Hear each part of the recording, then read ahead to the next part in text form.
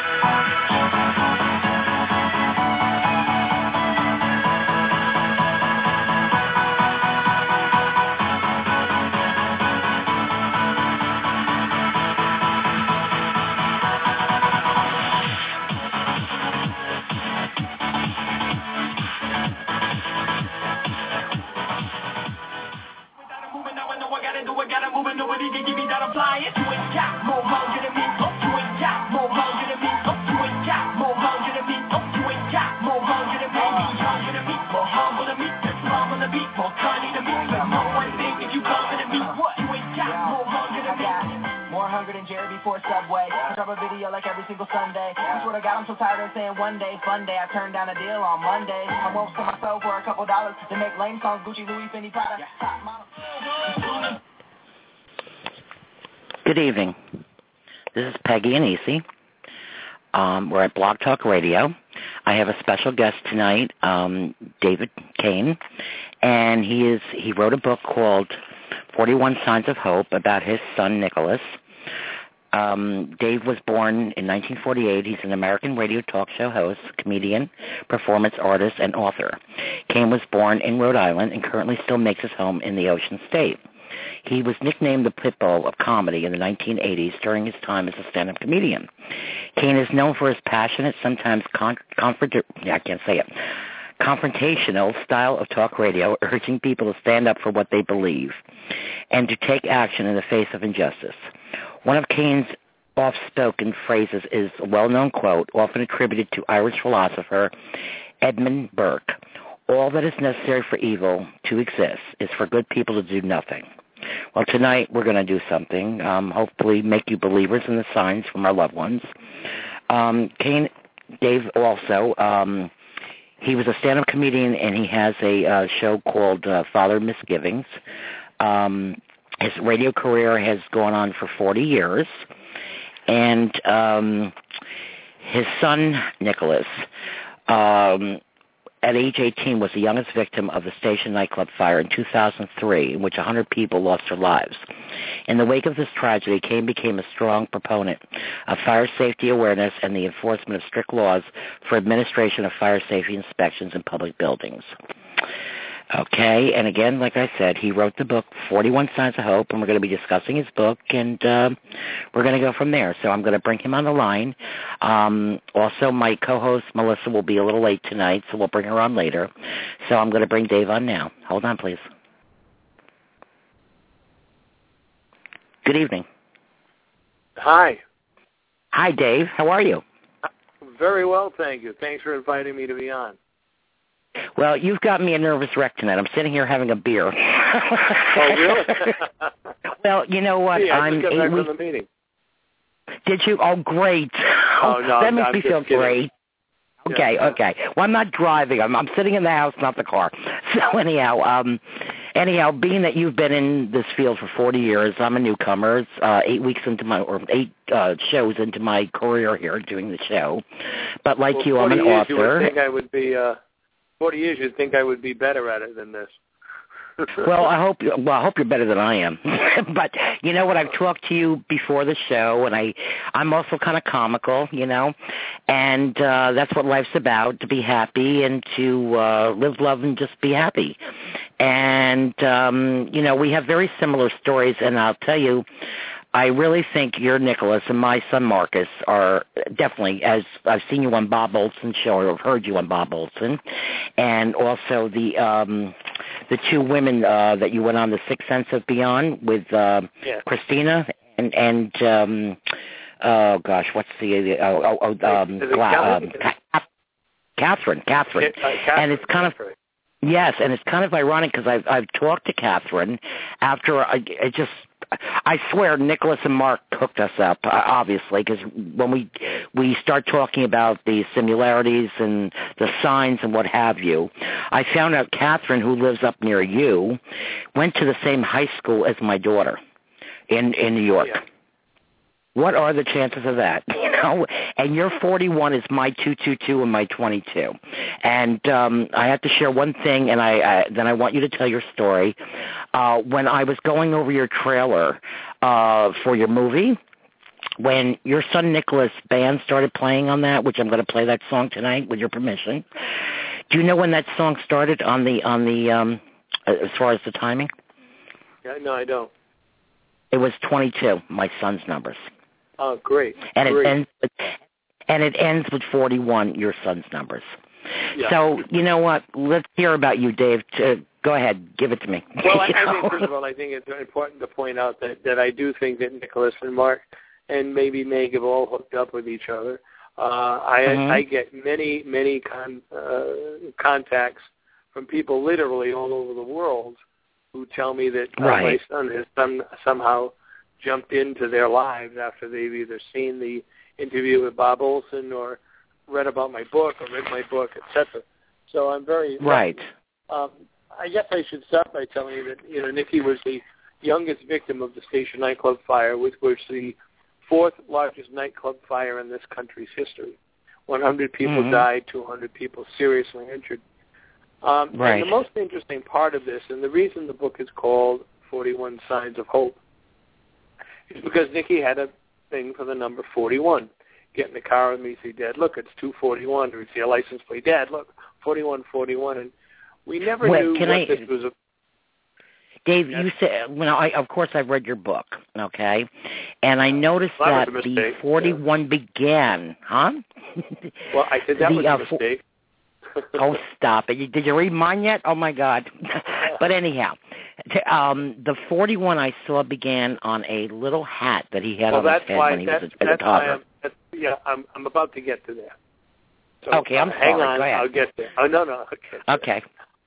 It's really bad having two radio hosts on at the same time. But you're the professional. Go for it.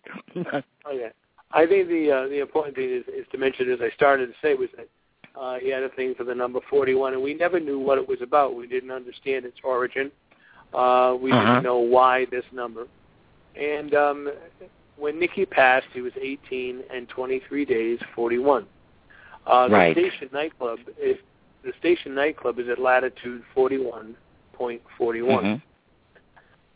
The fire callback to the station is 4414. And on the cover of the book is indeed a picture of Nikki, as you started to mention. And in the picture, his mom is holding him. He's about 4 months old. He has a little baseball uniform on, and the number on the cap is 41. So this began years before it came to fruition with us, and it's very interesting and very moving, and we deal with it every day and embrace it every day because Nikki lets us know that nobody goes anywhere, that he's around us always. Exactly. I found that with Megan Marcus too. As you know, my I don't know how much you know, but my only daughter died at 28 on Mother's Day, 2002, and from the night that she had passed, I started getting the signs, and I'll share that one sign. The first sign that night. My husband and I were separated, but I was staying at his house that night because we were both a wreck, of course, and what have you. And I was on the phone with my younger brother, who's now a minister, and I said to him, I said, because Peg, and he has a calming way with me. He's able to calm me down. And I said, I just want a sign from her. All of a sudden, my husband's stereo, the CD changer started going in and out. The lights were flashing all over. The music was playing. It freaked me the hell out. And I'm screaming. I woke up everybody in the house. But then from then on, it went to one thing after another, the butterflies, the rainbows, the hug, blah, blah, blah. That's what the name of my book. It's about all the signs. So go proceed, Dave. Tell me more about Nicholas. Well, I think that's the basics. And then we began to have signs that just go on and on. I mean, there are so many. I mean, the book is just a sample of the early signs, but since that time, we continue every day. Our friends, our relatives, people who we never met contact us and talk to us about signs that they feel they've gotten from Nick. And it's just amazing, and it's been very great, very gratifying. And he wants me to tell others that our loved ones don't go anywhere, that they're around us and with us always, and we're not to be afraid. He wrote a play a year before he died called They Walk Among Us. The play is about, and I want to tell you something about that, too, when you're done. Go ahead. I'm sorry. I don't mean to interrupt you. There's something. The last chapter of my book is called Angels Amongst Us. I don't know if you knew that. It's crazy. I mean, go ahead.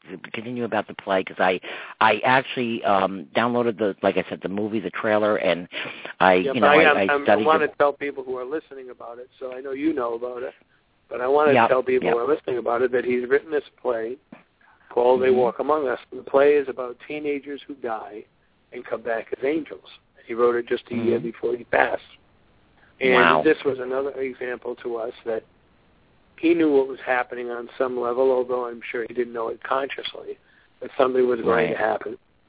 And from then, the rest, as they say, is history. Wow. Now, Nick was also a musician. I actually downloaded your trailer, and like I said, while I was watching it, it's 4.1, another 41 sign. And I didn't know whether to play the whole trailer on the show, but when his singing started, when he started doing the music, like I said, it was obviously him and Marcus together, because it started on 22. So if you go back and see that, I mean, there's definitely these two boys. I know Nicholas, your son, my son Marcus. Even though my daughter has given me signs, many, many, many signs, and I write about in my book, and I have actually 3 more books coming out also, because I couldn't fit everything in one book, and it's been crazy from when they rally right before they pass, because my children's father died 9 months before Marcus did. And we actually lost 3 generations in 9 months. I have 2 other boys that are healthy, and they lost their father, their grandfather, and their brother all in 9 months. So that's been a lot to deal with for everybody. And I know you also have 3 other sons, David, Billy, and Chris, right? Yes. How are they handling things? How are they coping? The boys are doing fine. Of course, the boys are receiving their own signs in so many ways, and they've all got their own careers going. Billy is an opera singer, and David is an actor, and Chris is a stage director. Chris directed They Walk Among Us, the play They Walk Among Us, which is also out and available.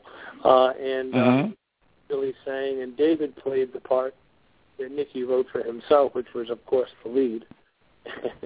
And so they're all getting, of course, hear from Nick on so many levels, and we all share it with each other.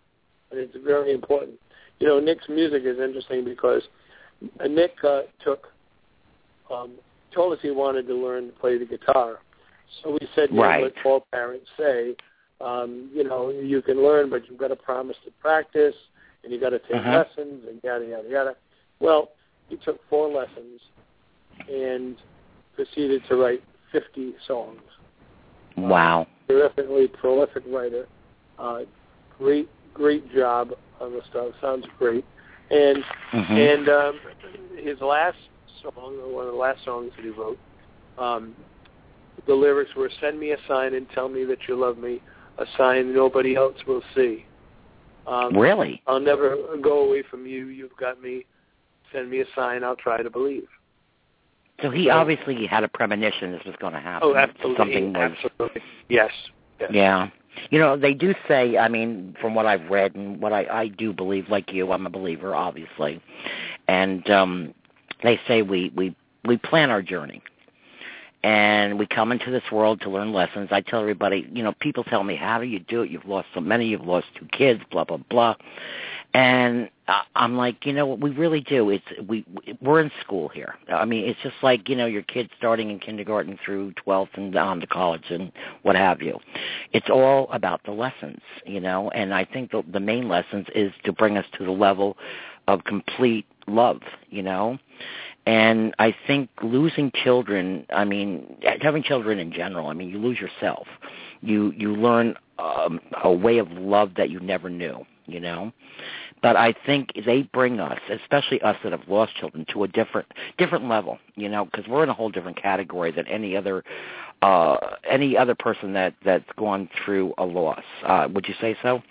I mean, it's different. It's a different feeling. It's like I tell people my heart's been ripped out of me. Half of my heart has been ripped out of me. You know, I've lost parents and a brother and sister and husband and, you know, a lot of friends. But the bereaved parent is a whole different category. It's just, you know, what are your feelings on that? Well, I wouldn't personally. I wouldn't put myself in a position above anybody else who's lost somebody. I mean, everybody has their own loss. My thing is to let people realize that these people haven't gone anywhere. One of the problems that I have is with the concept that we keep saying the words lost. I mean, even mediums who believe, we keep saying, hey, these people haven't gone anywhere. They're right with us. And exactly. One of the things we need to do is to teach people that lesson, that people haven't gone anywhere, and that they're with us, to stop saying the words lost. I mean, even like I said, even mediums who deal with people all the time will say, well, I have a client who lost her mother. Well, the medium is trying to tell you haven't lost anybody, and yet they use that phrase. Yeah, I think it's not so much, I mean, it's maybe you know, from my own, you know, hypothesis of the whole thing is, you know, from the human sense. I mean, I wrote a poem around, I also write poetry. I have a poetry book coming out. And I sometimes wake up in the middle of the night and I get moved, I do it, and for whatever reason. And it really touched a lot of people around the holidays. It's called Empty Chairs at the Table. You know, I think what they mean by loss, and speaking as a bereaved parent and mother, what have you, the loss of from the human aspect of it. You know, we know. I mean, you between your book and the number 41, and me with the 222s and the 22, we know the signs are there. I've had so many signs. I read your book. You had, I mean, the 41 is powerful with you, like the 22 and the 222 with me. We know they're around us. I've had lights going off and phone calls with numbers coming up my phone and nobody on the other end. And I also, when I was reading your book, I saw the part of in the fire when they found the cell phone. Would you like to talk about that? Sure. Well, it was a very tough situation.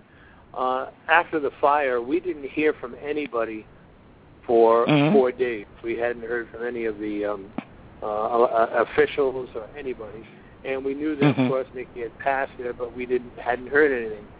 And I was answering all of our phones, my wife's cell phone, my cell phone, our home phone, my business phone. I was dealing with the media and talking to everybody, etc. But we hadn't, of course, heard about Nick yet. And on Monday, 4 days after the fire, we got a call on Joanne's phone that was from Nikki. So, of course, I got very upset, and I contacted the phone company, and there was nobody there when I picked it up. So I got a hold of the phone company, and they traced the call for me, and they said the phone had been turned on at a certain time earlier in the day, and then it had been turned off, and then it was turned on again. And I thought, well, maybe... During the time of the call, you mean? No, it was turned on during just the time of the call. During the day, it had been turned on and then turned back off itself. And wow. Then, so I thought, well, maybe rescue workers found it. Maybe this was, now we're going to hear.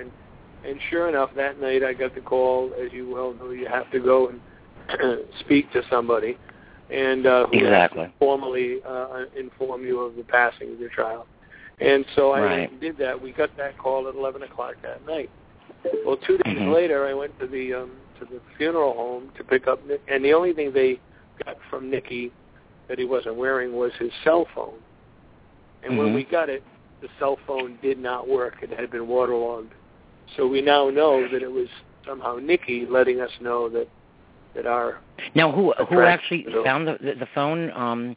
The firefighters found the phone and brought it to the funeral home? Probably found it. Yeah, right. Uh-huh.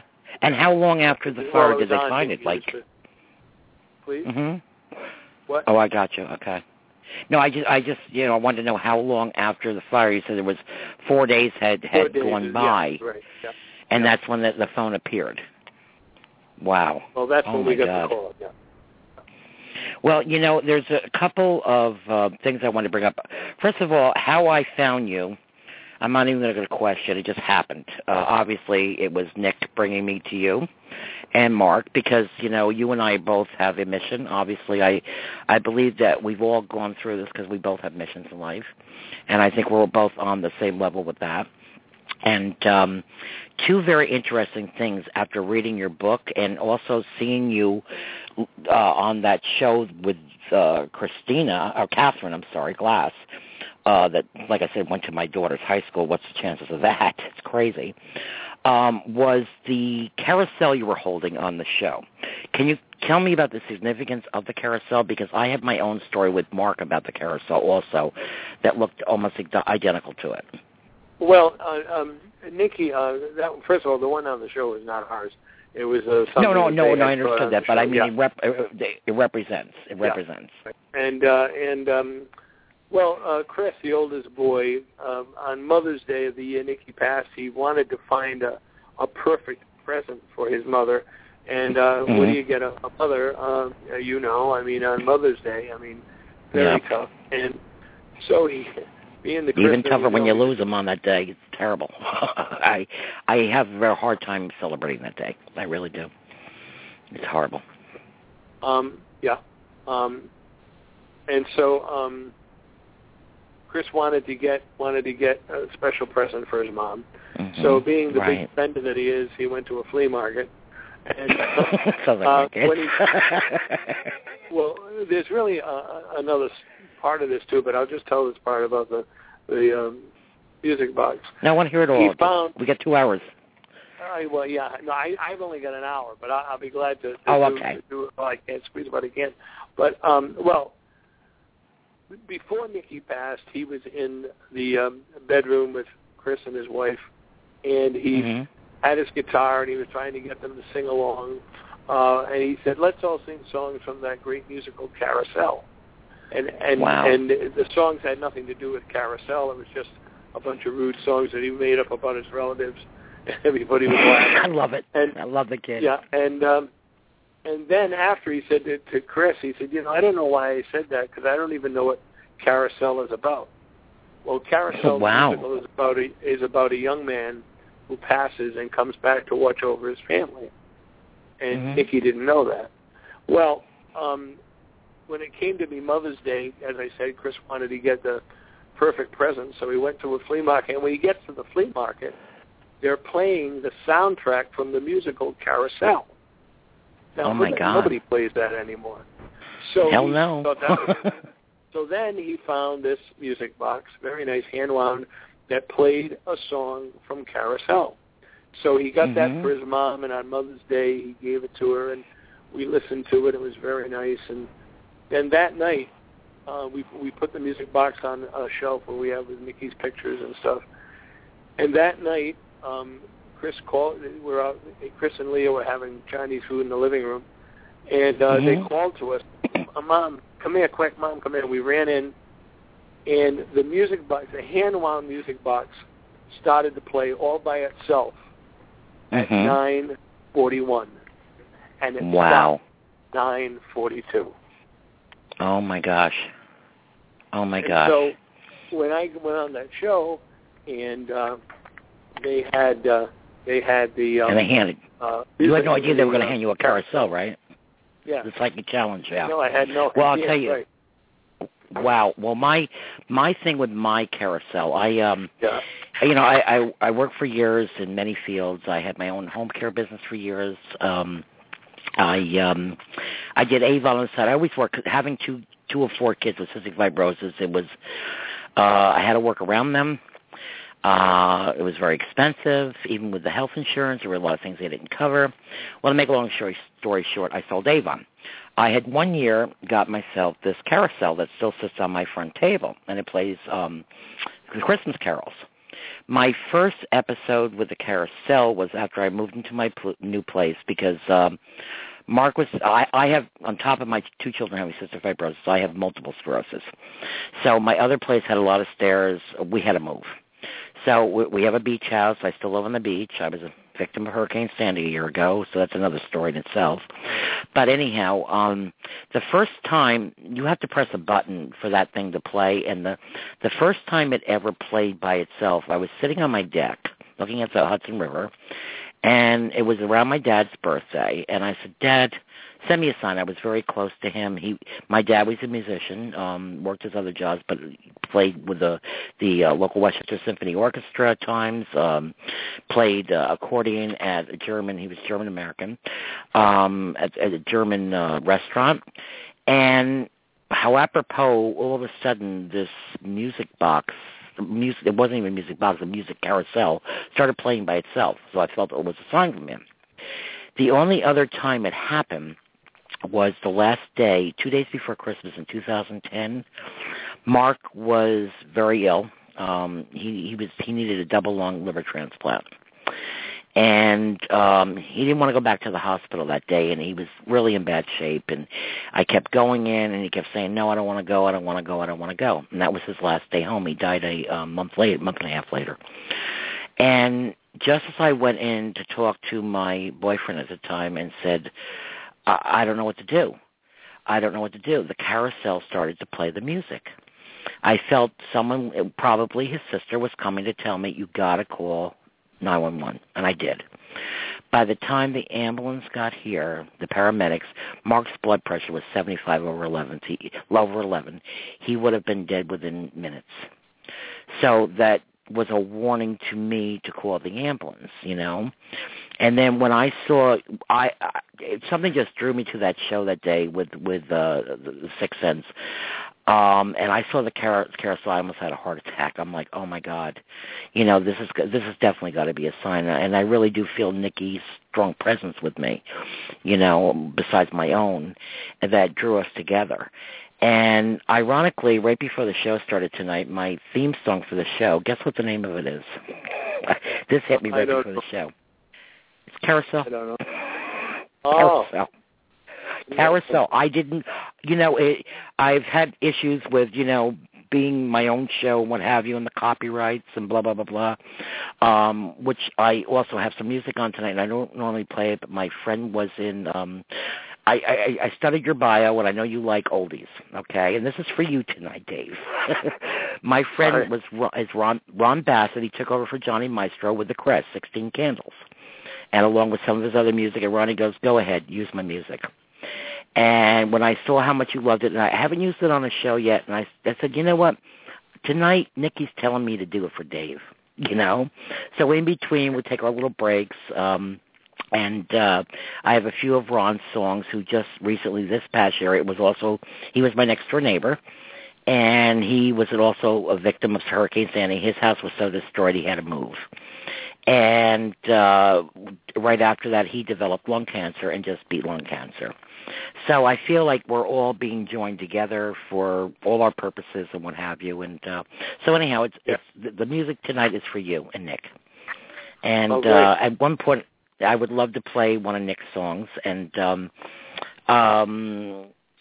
tell me more about the play. Now, I know you like me. I have a Wish Foundation for children with cystic fibrosis, trying to grant wishes while they're still in a semi-healthy state and what have you, so they can enjoy them.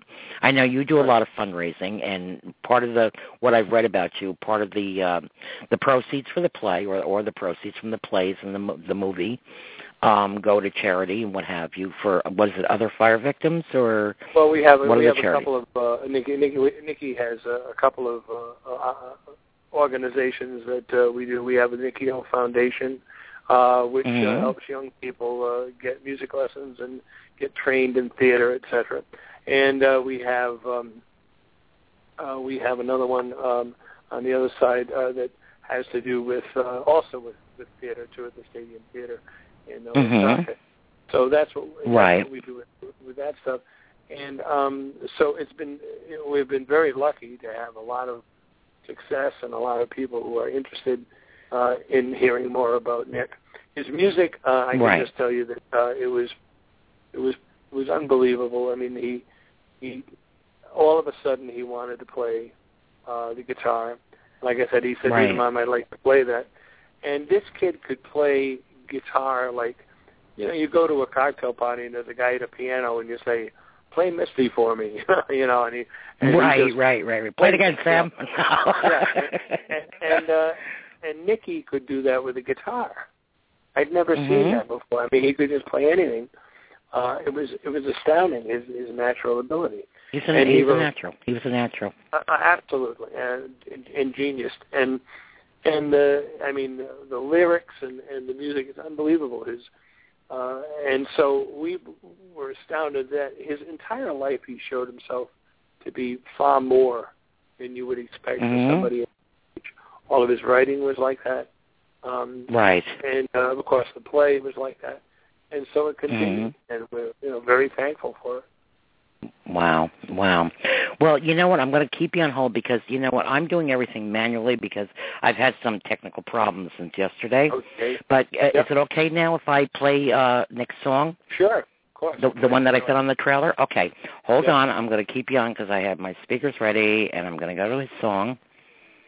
Okay, bear with me. And it's very easy to find because I'm going to start him right at 22. I actually have the actual trailer. But, he made it easy for me with the 2-2. Good. Yeah. Thank you, Nick. All right. Here we go. We're right at it. Here we go.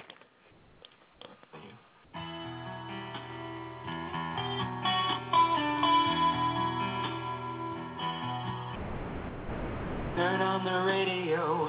All I hear is static.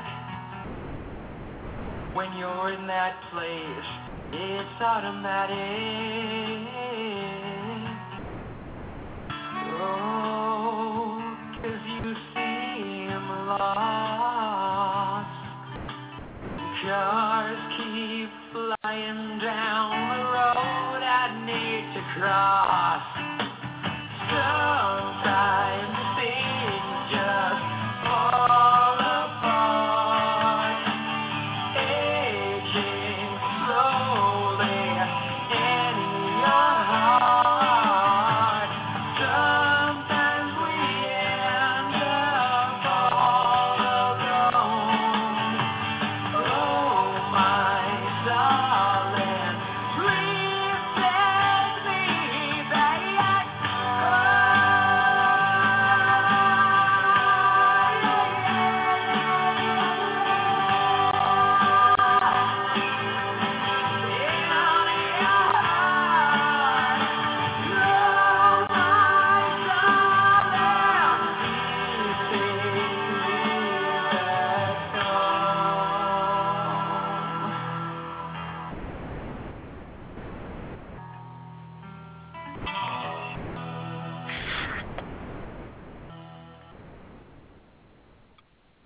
I absolutely love that song. Absolutely. Yeah, and that Forgotten Bliss. Very nice, yep. What was that, one of his first, or when did he actually write that? That's off his album. Plug the album. Can we buy the album or? Actually, you can. You can go to 41themovie.com, and from that site you should be able to get his album. And wow, he's got a little Bon Jovi going on there. He definitely got very, Bon very cool. Jovi. Yeah. Oh and my the name gosh. of the band was Shrine, Shryne, and that's kind of ironic. Wow. Yeah. Wow. Exactly. Yeah, the whole Shrine. Wow. His entire existence has been like this. His entire exactly. existence. And the longer it goes, the more we learn, the more we find. It's unbelievable. And that's what it's all about, Dave. Yeah. It really is. Something else I wanted to bring up. I found another. I don't believe in coincidences. I believe everything happens for a reason. But I was reading in your book about, now I'm hoping I have his name right, Sam, Nikki's friend Sam, who lost his sister Grace, right? Yes. Well, ironically, another ironic, and I write ironic a lot. It's kind of like an OCD thing or something, or ADD. My daughter's middle name was Grace. And that happened by a fluke because she was named after my mother-in-law who passed in 1970 while my husband was in Vietnam, and my late husband. And I didn't realize when I named her Margaret Grace, Meg was her nickname, I named her, for my mother-in-law that had passed. And then during her christening, my father-in-law turned to me and he says, my wife's real name was Margaret Ann. I said, huh? I said, where did the Margaret Grace come in? He said Grace was her confirmation name. So Grace kind of like stood out. And she was stuck with it, But when I saw the story of Sam and the Grace, that's another connection with us, along with the numbers and the carousel and what have you. So can you share a little bit of Sam and Nikki's story with Grace? There was an all-children's theater that Nikki was part of. He was older than Sam. And when he wrote this play, They Walk Among Us, he originally wrote it to be part of a competition, if you will, a play competition, that he just put this together and he told us about it, and we kind of didn't know much about it. As a matter of fact, we didn't even know the play existed or was finished until after he passed, and one of Nikki's friends called us and said that she had this play in the bottom of her closet. She found it in the bottom of her closet, and he had given it to her to read. And in the play is a reference of, there is Grace the Angel. Now, Sam's sister, Grace, younger sister, passed from the same disease that Jim Henson had. She from the Muppets, got very ill. Yeah, and she got very ill and passed in a matter of 2 or 3 days. And she was very young. But in the play that Nikki had already wrote, now Nikki, by the way, had befriended Sam, the older boy, and when Grace passed, Nikki wrote him a nice note, and he performed a song for him and wrote a song to help him out. And then we find out that Nikki wrote about Grace the Angel, and in the play, Grace talked about how she would want to know why, her sibling passed. So he has Grace the Angel talking about her own passing in the play. Now, not to back up. Now, he wrote this play before Grace passing, because when I read in the book, she passed less than a year. Wow. Yeah. Oh, yeah. Well, yes, she had passed. He had written the play before she passed. And then after she passed, a year later, Nikki passed. Right, and it was very, very tough for Sam. Because he had lost his little sister, and then Nikki had befriended him to help him through that, and then Nikki was passed. And so, what did they have? I forgot what Jim Henson had. What was the disease? Do you remember? It was a viral disease that just came over them quickly. Like a meningitis, or? It's a form of meningitis, I think, but it's very, very severe. And they both passed in a matter of days. They're suddenly ill and then passed. Yeah. But I'll tell you one now. Here's one that nobody knows. I say nobody knows. That'll be great. But this is one that you will really be interested in. Grace's mother and father. Grace's mother is Ann Hood. Ann Hood is a famous author. Really? Rhode Island. Yes, she's a very famous author. You look up. What has she written? Google Ann Hood. I can't even begin to tell you. There's a whole bunch of stuff that she's written. But the interesting part about this is that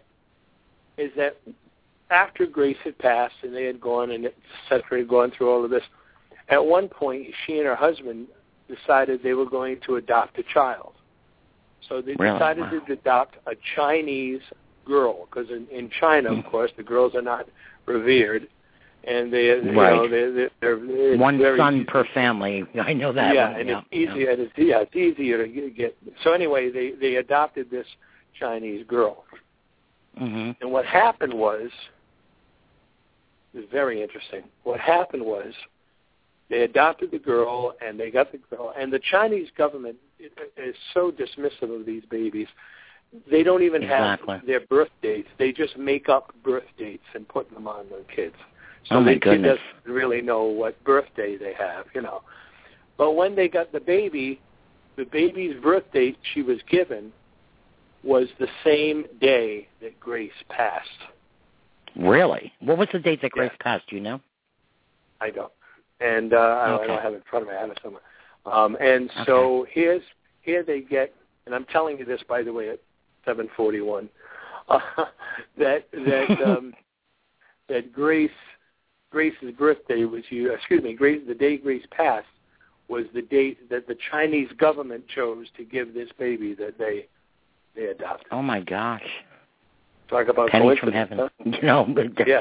Like I said, no coincidence. No coincidence. It's all meant. It's all written.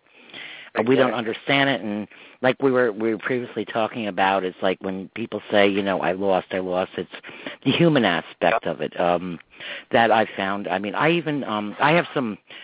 I've had. I was very sick of. I'm just talking about trying to get us to change our verbiage. We've got to find another way to say that stuff. That's what I'm talking about. I totally agree with you. To be brought up. Dave, people think that we're insane with our books, and they think we're insane because, we've lost kids. And I had someone that I've known for a long time say to me last night that had experience, but she goes, I don't tell anybody because they think we're crazy. Well, you know what? I don't give a damn. They're not paying my. A friend of mine last night. Great. I don't care. They're not paying my bills. I know what I've seen. I know that God has given me a job to do. I know He gives us all jobs to do. We all have a callings. I'm 60 years old. I know you were what, 60? Well, I won't mention ages, but I know you were born a few years before me. Okay. But anyhow, you and I grew up in the same age. We grew up in the same age. I tell people all the time, listen, it's like if you come to my house for a Christmas dinner or a Christmas party. Right. And I say to you, the buffet is in the kitchen, and you don't go into the kitchen to eat. That's not my fault.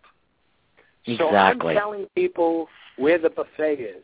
I'm telling people the good news. I'm telling people wake up. what happened to me, and now you can do what you want. You said earlier, I heard you say when you started tonight, something about convincing people. I don't want to convince anybody. I'm not interested in convincing anybody. Free will. My job is just to tell them what I know, and then they can choose what they want to do from that. What's that statement, Dave? Don't kill the messenger, right?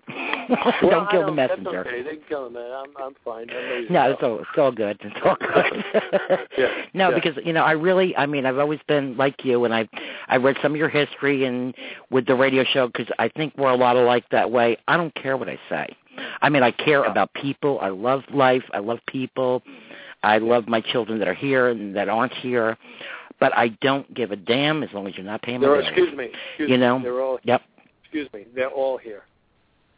Oh, I know. Well, that's what I'm saying. They're all here in a different way. In a different way. We have. You know what, Dave? Someday we have to talk personally and come up with a new term for this. How about that? Maybe that's our job. We got to rethink. People say. I heard somebody say on the air. So and so passed. Oh, he would have been so and so age today, or this would have been his birthday. Well, it's still his birthday, and he's still 106 or whatever it is. This is all the way we can, and this is one of the blocks that we run into when we talk about this stuff. These are the blocks we run into. Well, you know what? Ironically, today is the first major passing in my life was my sister's husband, my late sister's husband, and today is 23 years ago. My brother-in-law Harold passed away, and tomorrow is my oldest son Don's 39th birthday, which is I'm going to be playing Ron's 16 Candles, even though my son's going to be 39, and that's for the both of you. Because you like the oldies, and I love it, so do I. But it's kind of like a happy birthday to my son, and you're 16 forever, you know. Yeah. But I agree with you. People see me, and I'm going on a retreat and a motivational speaking engagement in May, talking to other grieving parents, kind of like a private retreat down in Virginia Beach. And one of the things is, people look up to me. It's like, oh wow, how do you do it? I said, what do you mean how? You're strong? I said, it's not about strength. You have two choices in anything in life. It's do or die. Okay, it's not a matter of strength. I chose, and I use this term on every radio show, and people are getting sick of it. I turn lemons into lemonade. You know, our children are around us. They want us. You know, for whatever reason, we've been giving this. I wouldn't even say gift. I don't know what you want to call it. We've been giving this sixth sense, I guess, to keep going because they are showing us signs. Not that we're mediums. I do have some tendencies that I've been scared of. Excuse me, since I was a kid, but they're developing, and I have no control over it. You've been given an assignment. You've been given exactly, an assignment. Exactly. And my job and in 10 seconds. My kid is banging me in the head. Right, my kid is banging me in the head and telling me to do Excuse me. To do what he wants done, to let people know the good news. And so that's my job, and that's what I'm doing. Well, I think I saw that you grew up, in the Catholic Church. I grew up in the Episcopal Church, very close, and I've had a couple of bashings because of my work, and I had this woman last week. I had a bar from Facebook, and she went on. She's quoting this. I said, look, she goes, my family's been Christians for 25 years, and I'm like, well, you know what? I'm 60. My father worked for the Episcopal Church. I've been a Christian since the day I was born, and I believe in the Bible and whatever. But I also believe that as long as I don't use my gift and for dark purposes, it's to console other grieving parents. It's to bring other people closer to the light of where we're supposed to be going, complete love. That's, to the higher power. So I don't know if you've ever gotten bashed for it, going to mediums and what have you. People do, people get nervous when I do my talk. I hear people get nervous, and I say to them, and I get questioned. People worry about the mediums and about being the occult, etc. Yes. I point out to them that you don't believe in mediums, but you believe in prophets. And I point out to them that Jesus said, what I did, so can you do and more, for I will be with the Father. And so he's telling us that this is not unusual. As a matter of fact, this will get your calls. I believe that when Jesus talked about raising from the dead, he wasn't talking about physically. He was talking about exactly what you and I are talking about now. Right. Spiritual resurrection. And that's, you know what, Bob? Not Bob. Dave, I'm going to tell you something. The medium that I've been seeing since I saw it for the first time after my sister passed in 2006, 4 years after my daughter. The other night, and she's a very busy woman. She's just as popular as Teresa Caputo or John Edwards or Sylvia Brown, blah, blah, blah, blah. She actually took time out and wrote on my Facebook, which she normally doesn't do. And she said basically what you're saying. When Jesus rose from the dead and the tomb was that, a lot of, it's like everything else in life. People have the free will to interpret things the way they want, and proceed because you know what, you are saying almost exactly what she told me and to everybody on my 1,000 people on Facebook the other day. That it's, go ahead, Dave, I'm sorry. And I don't know where Bob's coming through. You have a Bob in your life? Am I reading you? We're going to find out. Everybody's bumping in. No, I'm sorry. My phone broke up. Who was it that wrote that on Facebook? My intuitive medium, Deborah Hamlin, she's the woman that I've been seeing. Yeah. Okay. You know, even though I'm developing, and I've had a gift since I was 9. I was, to sum it up, I've had MS since I was 9 years old. Didn't get diagnosed until I was 50. Misdiagnosed my whole life. At 9 years old, it's in my book. Went into a coma. Came out different. I felt different. I saw things. I felt things. I had premonitions. Blah blah blah blah. Now it's 51 years later. I mean, even though I had premonitions, people are like, she's a little off, whatever. It's because I didn't know what to do with this stuff. You know, I didn't know what it was about, and I got brought up in the Christian church, and I'm thinking, I'm whacked, whatever. But now I'm trying to get control. I'm working with other mediums now because I'm trying to get control over it. Now, it's a bad thing because I didn't understand it most of my life. And I think a lot of people out there, like you were saying, I think it's their fear of their own mortality. You know, a lot of people go on and think, we're going to be here forever. They don't want to face mortality. And when you people like you and I have a different view of it. The skeptics, to use a phrase, or the people who are, I'm going to tell you what I think it is. I call it, I speak about this, I call it the Santa syndrome. And what happens, when I was a little boy, I have a sister who's 8 years older than I am. And I was about 4 years old, and I said to her, but Maureen, is there really a Santa Claus? And she said to me, really? I said, yeah. She said, no. I said, oh, Maureen. And she said, no, there really is. She said, right. But here's the thing. The people who are nervous about this are not nervous because I don't think it's about their mortality. I think that they want this to be true, but they are so afraid that it isn't, that they get nervous and they're afraid to accept it. Right. And so this is what really makes people, it's this whole concept that it's not going to be true. You know, we all have, when we were little, we had Santa and the Easter Bunny and the Tooth Fairy. And you just burst my bubble. There's no Santa and Easter Bunny, Dave? Oh, no, they are. They're living on an island. They're living on an island. Oh, thanks. Okay, made me feel better. Thank you. But I mean, that's the thing, is that people don't want to invest in something as wonderful as this because this is such wonderful, good news that they are afraid that it isn't true. They want it to be true. They're not negative. They're not idiots. They're just frightened that it won't be true. And there's a part of my book, and I grew up, like I said, my dad worked for the Episcopal Church. My mother was a Methodist, and her mother was the organist for the Methodist Church. So I had it, pounded into my head, which I'm glad now because it gave me a solid ground to stand on years later, I went through my teen years like, oh, God, I don't want to deal with this, but it worked. It worked for me.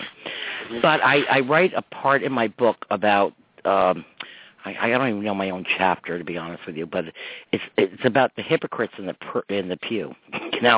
You people, and I'm not calling people hypocrites. I'm sure I'm going to get a lot of bad vibes about this now. But you sit in that pew in the church, believing in God and the Father and heaven and all the things that are to come.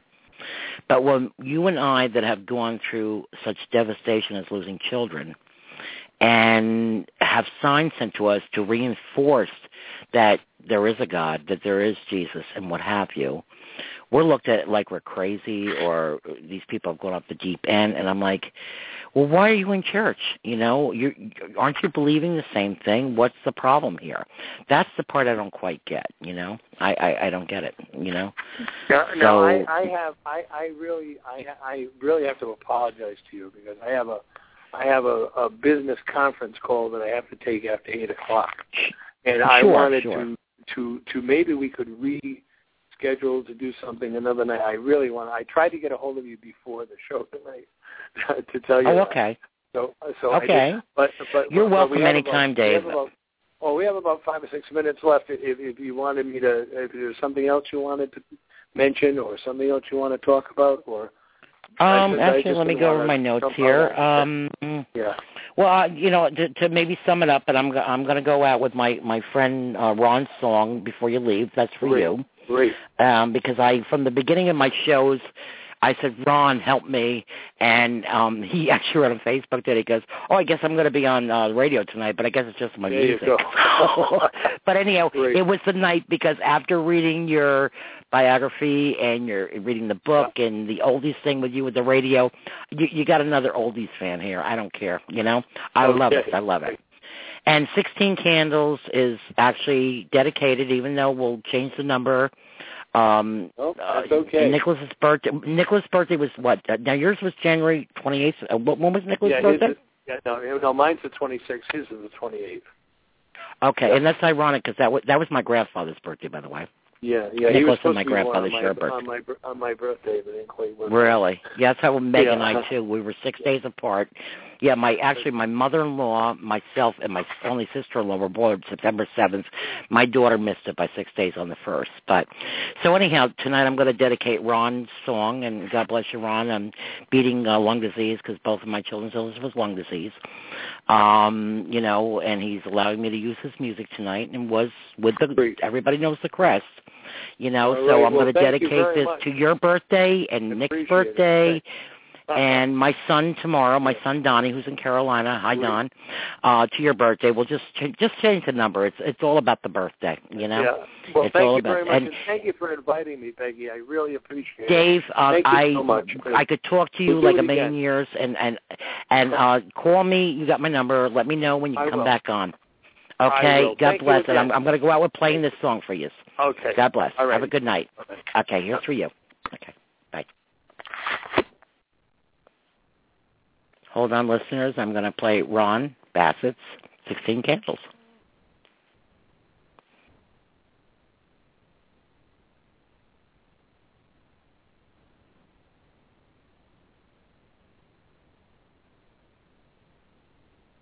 And happy birthday, Donnie. Bear with me.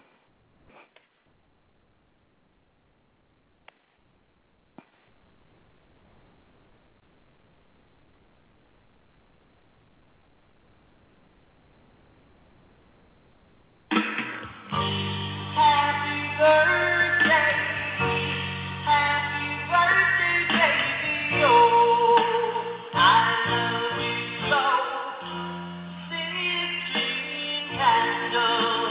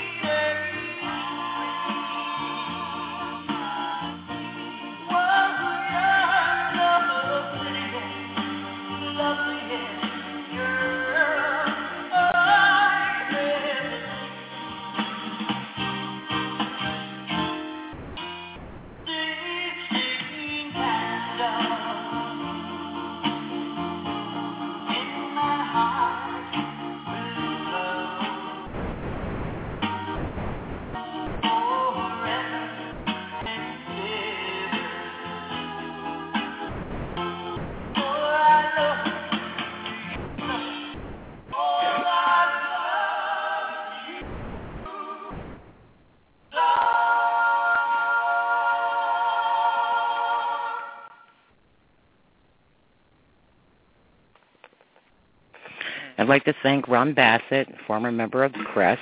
And we're playing again. I have to stop it. Must be the kids doing it. Anyhow, and happy birthday to my son, Donnie. 39's tomorrow. I love you. And I want to thank Dave again for coming on the show tonight. I'm waiting on for call-ins if you want to talk to me about anything, your children, grief, if I can help you with anything. Melissa hasn't called in yet to co-host with me. And, again, I had Dave Kane on with me, who's a comic comedian, and is known as the Pitbull of comedy since the 80s, and shared his story of his son, Nicholas, who had passed at 18 in the fire in 2003. And he is also the author, again, of 41 Signs of Hope. I read it yesterday. It was a fantastic book, very similar to mine about the signs and the numbers. Of course, his is about 41. Mine is the 222 and the 22, and maybe I'll talk about that a little bit. That actually was brought to my attention back in, I think it was 78. My formal name is Margaret Shirley. I don't tell everybody that. I'm called Peg, nickname for Margaret. And my Aunt Shirley, that I was named after, in her late 40s, developed cancer. And my brother had kept bringing to my attention, she was in room 222. I think she died at 222, and then it just kept happening, the numbers, kind of like what Dave was going through with the 41 with his son Nicholas. And for years I didn't really pay attention to the number thing. And some of the things that's happened with that were the day my mother's funeral, as we entered the cemetery, my brother goes, look at the clock. The clock on the car was 222. It's been happening a lot. It happens to me for many reasons, but I see I have a caller. I can continue the story later, but I'm going to take the caller. So hold on, please. Okay? Hello? Hey, Hello? How you doing? It's Ron Bassett. How are you? Hello, Ron Bassett. Thank you for calling. I love you. I love you. Thank you for playing my tune. Oh my gosh! You know what, Ron? You know what? We were neighbors, and even before we were neighbors, you're the famous guy. I'm just the Peggy Sue. We've sang together. We've done my quote unquote my run around Sue. Singing is a passion of mine. I grew up in a musical family. My dad actually, if you go, and I found this after my dad passed. He was I knew before, he was a violinist with the Washington Symphony Orchestra. His mother had many, many compositions, and actually was friends. I don't know if you know this about me. Okay, the whole dirty truth coming out now. My grandmother was friends with Irving Berlin. Do you know that Irving Berlin wanted my grandmother's compositions, and I had them in my possession and lost them during the hurricane? Yeah, I lost pretty much everything during that. Yeah, maybe we could talk about that. I mean, my show is about spirituality and helping other grieving parents and just helping people and bring them to the light. And you know what? Since I got you on the phone, talk to me, my friend. You had, if you don't mind talking about it, if you don't want to talk about it, but you've had your own personal experience this past year. I mean, the hurricane was devastating, but you went through a lot of health issues. That happened in November, and and the hurricane was October 29th. Everything, and then right after that, right after I got settled and restarted again, I was diagnosed with lung cancer, and they found it to be a lot more than they expected. They were very reluctant to operate because of my COPD was, very severe. And you and I are the same age, right? I mean, you're just 60, or you're going to be 61? Yeah, I'll be 60, March 20th. Oh, really? So, okay. I just turned, I'm not going to push it. I just turned 60 in September. So go with your bets out there, Ron. That's all right. I want to hear a little bit, because both of my kids, their disease was, they both needed double lung transplants. My daughter, Meg, and my son, Marcus. You remember, you didn't know Meg, but you met Marcus because you lived next door to me. the little guy with the green Honda, and who looked 12 and was 22. Right. And so lung issues is and I also lost my father to COPD. He was worked for the church at night and weekends. He was what they call the sexton, the keeper of the grounds, the caretaker. But he worked as a boilermaker for Harmon Shops in Croton and Harmon, a railroad station. He, did the boilers and asbestos, and he actually was the asbestos, and I former nurse, can't pronounce it right, but that's all good. But so I'm very into helping people with lung disease and raising funds and acknowledging people that have it. So tell us your story, Rhonda, if you don't mind. No, I'm not thankful at all. too for your music.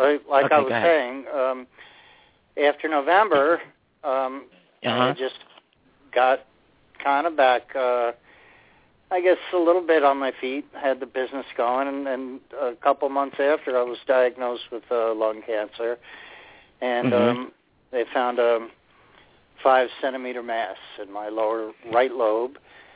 Right.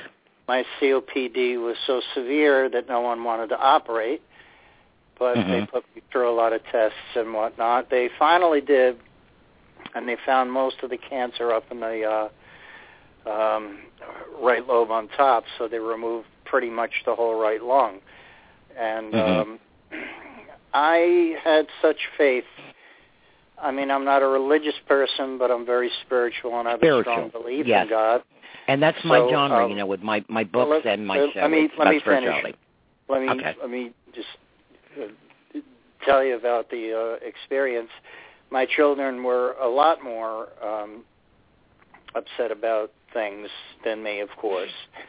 I knew that it was going to pull through. I had absolutely no worries about the whole thing. I mean, everything that I went through and the whole thing.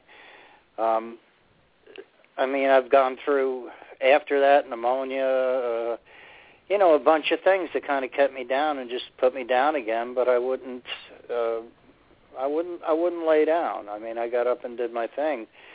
I've been doing shows. I've been doing recordings. My CD is almost Actually, finished. you did a show. Can I step you just 1 second? I'll be quiet, I promise, because you know me on a personal level.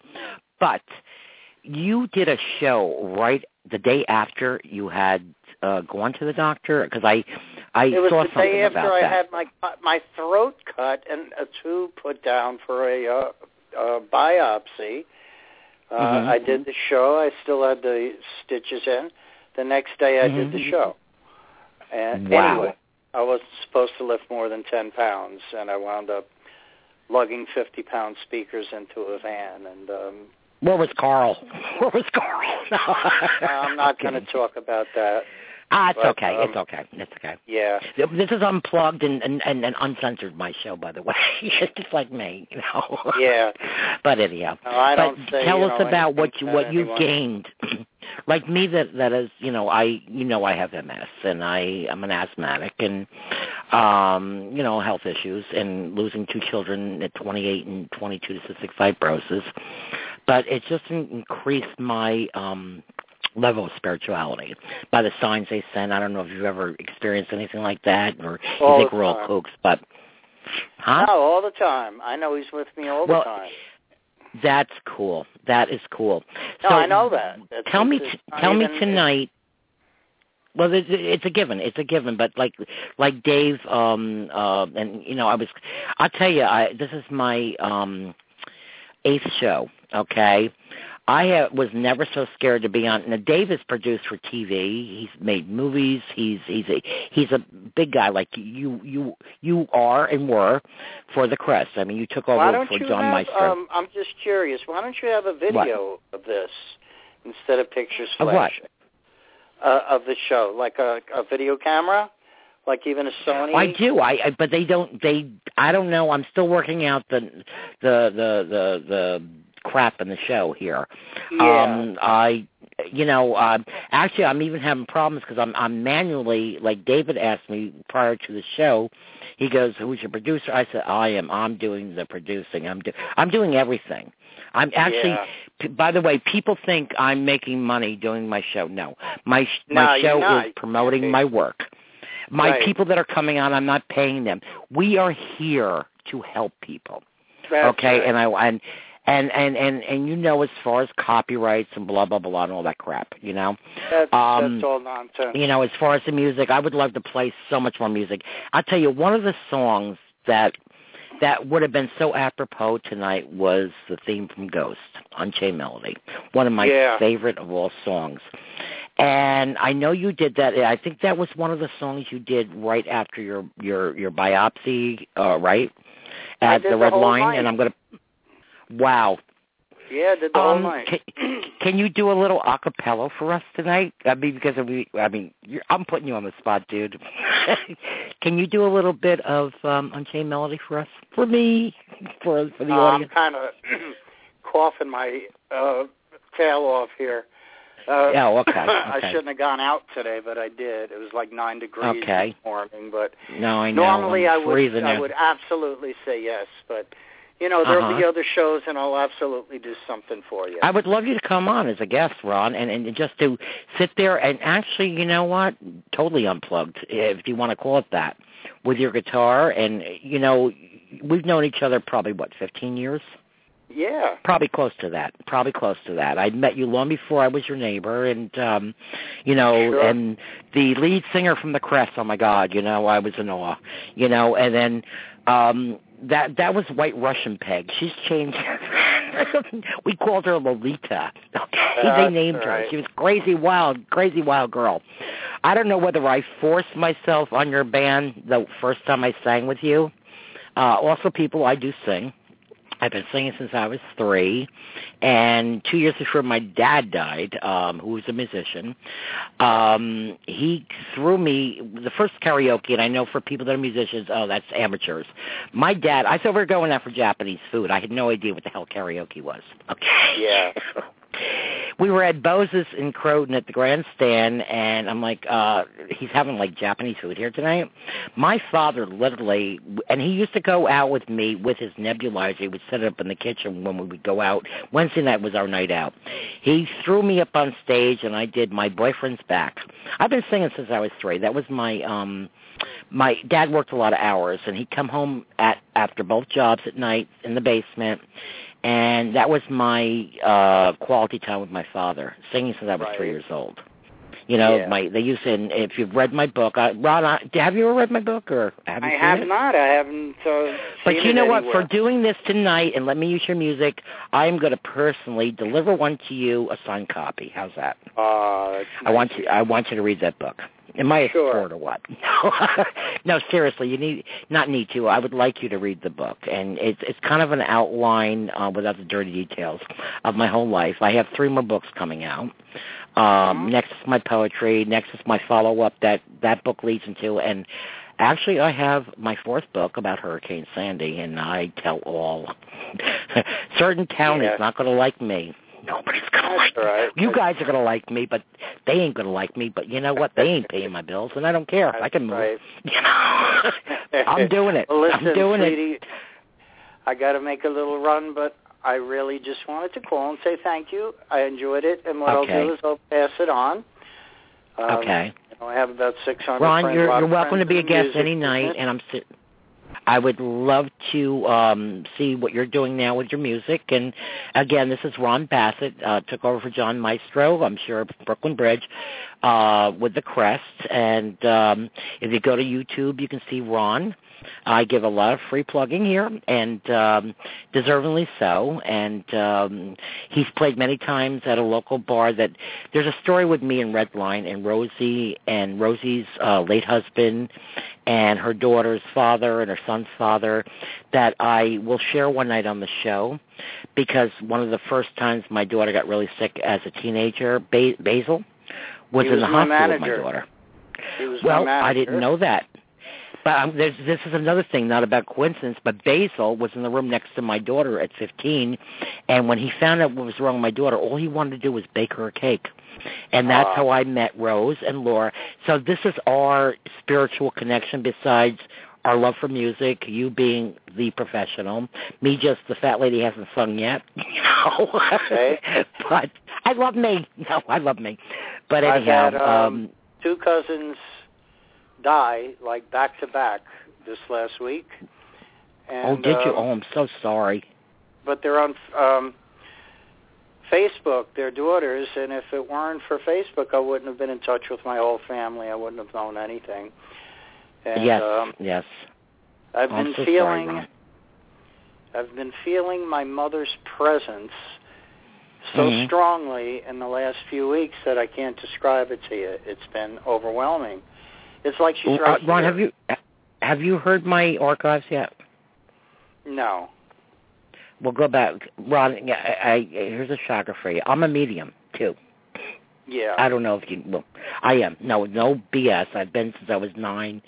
Been afraid of it. We've actually read people on the show. And I didn't go on the show to do this. I can't read me. I've gone to others. But besides my children and things coming to me, I do read other people.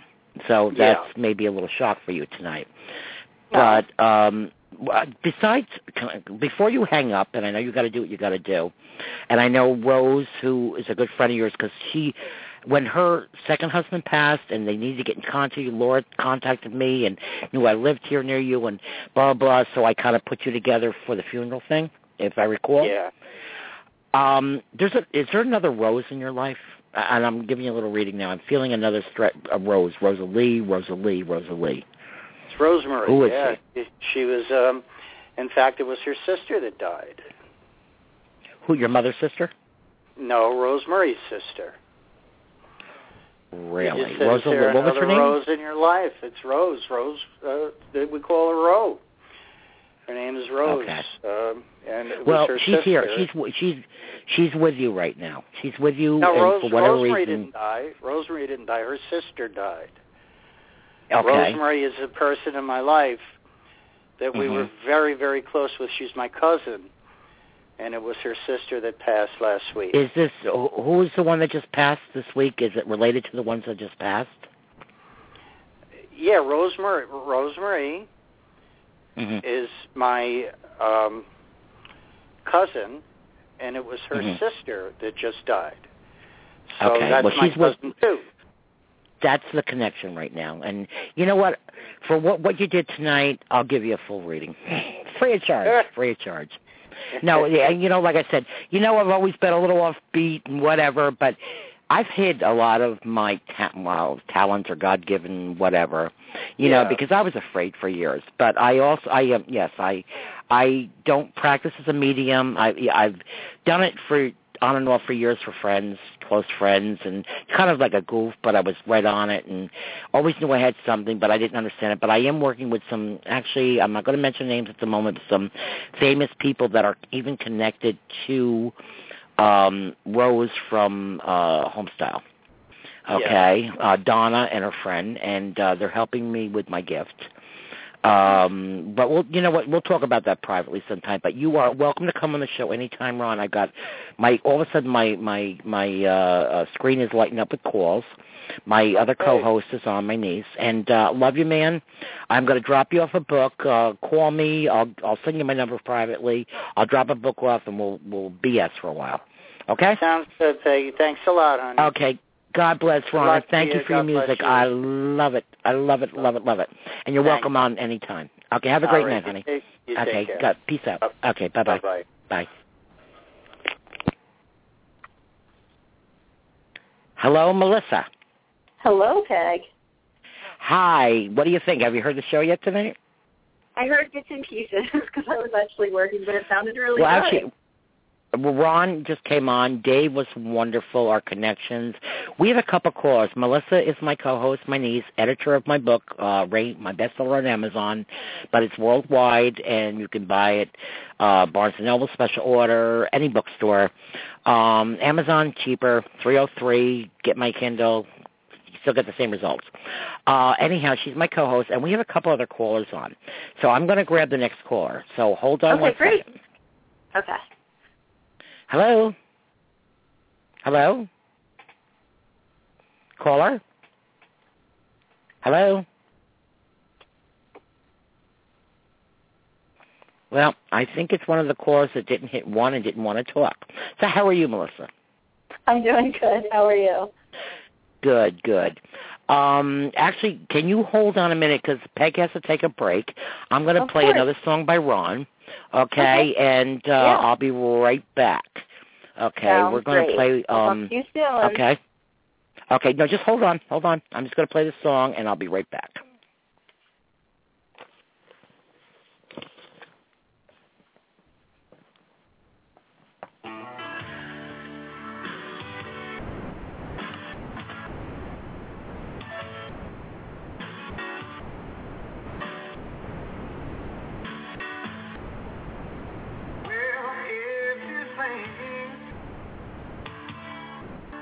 I'm still staying home,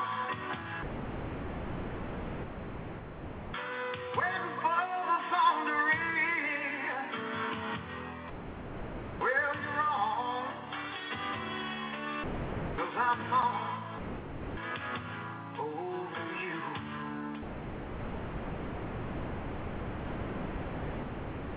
And if you think you can just walking around on me, well, you can't no more, 'cause I'm on you.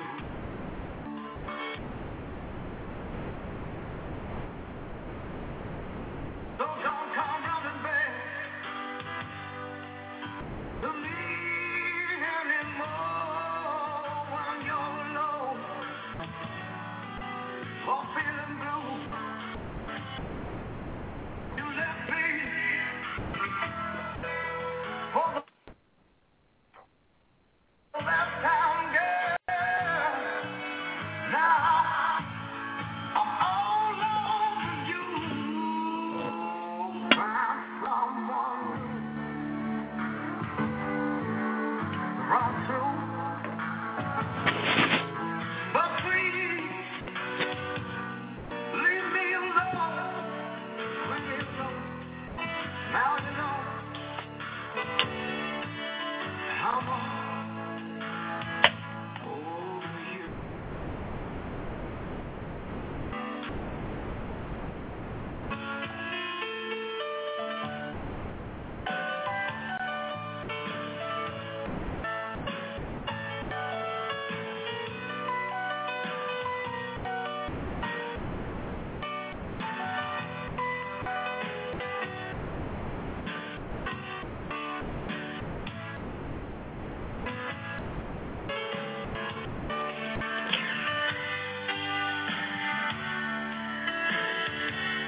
Don't come running back to me anymore when you're alone and feeling blue. You left me for the last time, girl.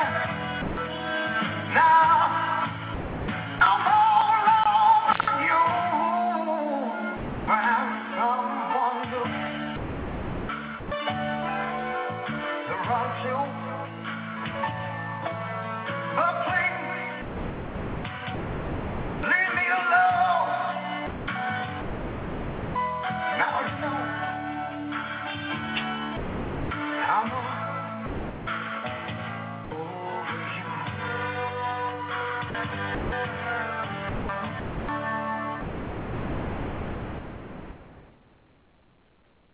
Hello, Melissa. I'm back. Hi, how are you? Good. That was Ron Bassett, who was my neighbor, and that was one of his songs that just sang. It was a beautiful song, wasn't it? Was he the one that I met at the birthday party? Yes. You met him at my 60th Yeah, birthday he's a great party. I forgot guy. about that. Yeah, his music is really love Ron. good. Gotta love Ron. I've never really listened to music before, but I love it. I was a music tramp with him. That's a nice way of putting it. My friend, God rest her soul, Joanne, owned a bar in Peekskill, New York, very close by me. And Ron was the former member, took over. You've heard of Johnny Maestro and the Brooklyn Bridge? Yeah. The Worst Could Happen? Okay. Well, he was with the band The Crest. And The Crests are the ones that sing 16 Candles, which I played before. Ron, my friend, my neighbor, took over for him and traveled about the world singing with the Crest, and he actually called in tonight. He gave me permission to play his music, and that was another one of his songs. I have some other some of his other music on here, and he after the hurricane he had to move because his place was right behind mine and totally demolished. So he had to move, and within a month or weeks he developed lung cancer. Oh, he just thing. won the battle with lung cancer. Had most, like he shared his story tonight. I don't know if you heard it. He is my age. Okay, well, you can always go back to the archives. And anybody else wants to call in. I need to hear the whole show. Oh my gosh, this was, these shows keep getting more and more amazing. The show tonight was, of course, with David Kane about his son. And Nicholas and the signs and the numbers, which I can so relate to, and you too, because you know how our family goes through the numbers of the 222. And Dave and I was just drawn to him, and what amazes me, I started this show, never knew I would have these quote-unquote famous people on. I mean, in the past few weeks I've had a few famous people on, world-renowned. I feel very blessed, and I feel it's, number one, I give thanks to our Lord Jesus Christ for his intervention in my life and for the job he's given me to do from such a devastation of losing my children. No, and Dave brought that subject up about loss. We haven't lost them. They have moved on. They've graduated, okay? I think, if Dave's still listening, because I know he had a business meeting, he's a producer, director, made movies, worked for TV, he has his own radio show over 40 years, blah, blah, blah, blah. And I don't mean it in a bad sense. I was scared to death because I'm talking to the famous Dave Kane tonight. And I'm like, okay, I'm just the Croton girl that lives in Verplank now with a radio show. And I'm on the air and interviewing a guy that's been in the field for 40 years. You don't even know how scared I was. Well, you have an amazing personality. You're not just Peg. I know you say that a lot. No. I do love myself, but maybe I don't give myself enough credit. But I know whatever gifts I have. For years I told people I was writing a book, and I kept hearing, I know you're writing a book. Then it got published, and oh wow, and then some read it because they really wanted to read it and understand it and me. Others read it just out of curiosity so they could sit and gossip. Mama didn't raise no fool either. But you know what? I ain't a fool. And that's what I want to tell you. And I'm not crazy. And I do have all signs. Of that, you've proven people wrong, that you do have amazing gifts. You know what? And it's not, story, honey, so. Exactly. And it's not even about proving people wrong. It's take pity upon those who don't understand. Right. As I think the bottom line, I'm a whole person. I'm probably at 60 more whole now. Spiritually, I've always been very spiritual and religious and what have you. But I think God has given me a gift to do, and if I don't do this job, that's a shame. That's a disgrace. Yeah. You're kind of wasting the talent that was given to you if you don't. Exactly. Exactly. I mean, like I said, Ron was on tonight. I've shared this too, and I don't care who knows it. I went through menopausal alcoholism. I mean, I've drank all my life, I'm over 21, like I said, and people drink.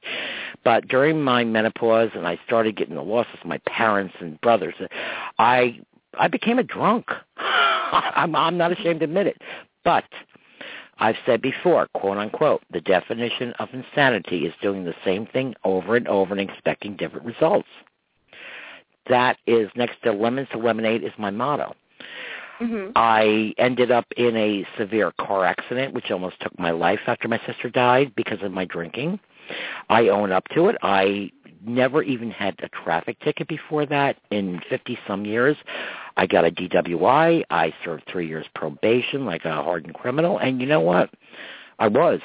Because one part of my book, if you remember, Melissa, you edited it, that anybody drinking and driving, and I'm sure my ex-probation officer would be happy because we became friends. I loved her, and she ended up liking me. She even came to my son's funeral. We became friends because she knew she was, very spiritual too, when we talk about that and whatever. But the definition of insanity is doing the same thing over and over and expecting different results. I was a criminal. And anybody that drinks and drives, you can go out, I think it's one drink an hour. I still, once in a blue moon, stop in, I'll have it loaded down with seltzer. I know what I can do and what I can't do by law, okay? But it's not just about the law of the land. It's about the law of God. One chapter of my book is you're like a loaded cannon. You're the one loaded, and that car, the vehicle, is a cannon ready to knock anything down in sight. And that happened to me one night. I came around a corner, a truck was illegally parked, and I drove right through that truck, right through it. I almost lost my life. So I am turning that around, and not saying you don't have to drive. If you want to go out and have a ball, go ahead. And I said it in my book. Take a cab. It's a lot cheaper than lawyers and probation and jail time and felonies and what have you. It's not worth it. And the most important thing, it's not even the law of the land, and this is not a lecture. It's the law of life. You know what? If you kill somebody with that car, you're a murderer, okay? No matter how it happens. So if you want to go out and drink and drive, don't drive, okay? That's my lesson for the night. Okay, I'm sorry. Now I'm shutting up. Go ahead, Melissa. Tell me about your week. Well, you know what? Lemon's lemonade. Okay? Right. And people are going to get sick of hearing that, but I feel that God has used me as a tool in a hard way for many things. Okay. I want to just say one thing before we talk. I opened up, because I'm still learning this after 8 shows, my chat room, and I see a bunch of people logged on here. But you know what? I have to call my producer tomorrow, because I don't know how to use it yet. So whoever's on my chat room, don't worry. Yeah, there's. Let me see. We have about 6, 7, 8, 9 people on my chat room right now. If you'd like to call in or just to listen, I'm sure you can hear me anyhow, either on the internet, Skype, or whatever, and on the phone. Call in if you got a story to tell. We have about a little less than a half an hour left, and if you get a reading, I don't know. I like I said, I am not a so-called paid medium or professional. Things come, they come. Oh, by the way, I got to tell you a story. You ready for this one? I didn't share this with you this week. Okay. Remember George that kept coming through? Yes. Well, I found out who he was. Thank God, because he's been driving me nuts. He's been bonkers, girlfriend, bonkers. Well, I have a guest coming on Tuesday night, another famous author. Her name is Liz, and she's psyched, and I think she's going to be. I just want to let we have a private thing going on. I'm going to be traveling soon, and do a little bit of motivational speaking. I haven't been on a vacation in years, but it's kind of like a work pleasure trip. I'm going to be going to Virginia Beach in May for a week, and do some speaking in my book and what have you. Liz is an author also, and she's going to be on my show Tuesday night. She lost her little boy, Ryan, to cancer. And you and I will talk about that after the show, because I want to share something with you after the show about that. Okay. Liz and I hooked up yesterday. She's coming on the show Tuesday. And I want to give you the right name of her book. Hold on one second. Whispers from Heaven, I think it is. Oh, okay, cute. Hold on one second. I'm sorry? That's a cute title. Bear with me. Whispers from Heaven, right? Okay. It's a great book. I have the book. I download. I haven't. I'll be honest. I haven't read the whole thing yet. I'm one of those people. I see the books. I buy them because I'm an avid reader. Always have been. Younger in school when I had to read a book, I'd read the beginning, the middle, and whatever, and I did the best book reports. But now I like reading the whole thing. I'm owning up. Anyhow, yes, Liz is the author of Whispers from Heaven, and it's about her show, Liz Carthy, and it's about her son Ryan, and she will be my guest and Melissa's guest on Tuesday night. I hope you're going to be with us Tuesday, because Melissa has crazy work hours. I wouldn't miss it for the world. Liz we got off the phone yesterday after hours, and we are like soulmate friends from heaven. God sent us together and taken us back together. We bonded, we laughed, we had a great time. We shared our stories, and I love it. I love it. I don't love the part that our bond that we didn't ask for, of course, is losing our chicken. Okay, I have to rephrase that because Dave has got me almost paranoid about that tonight, my guest.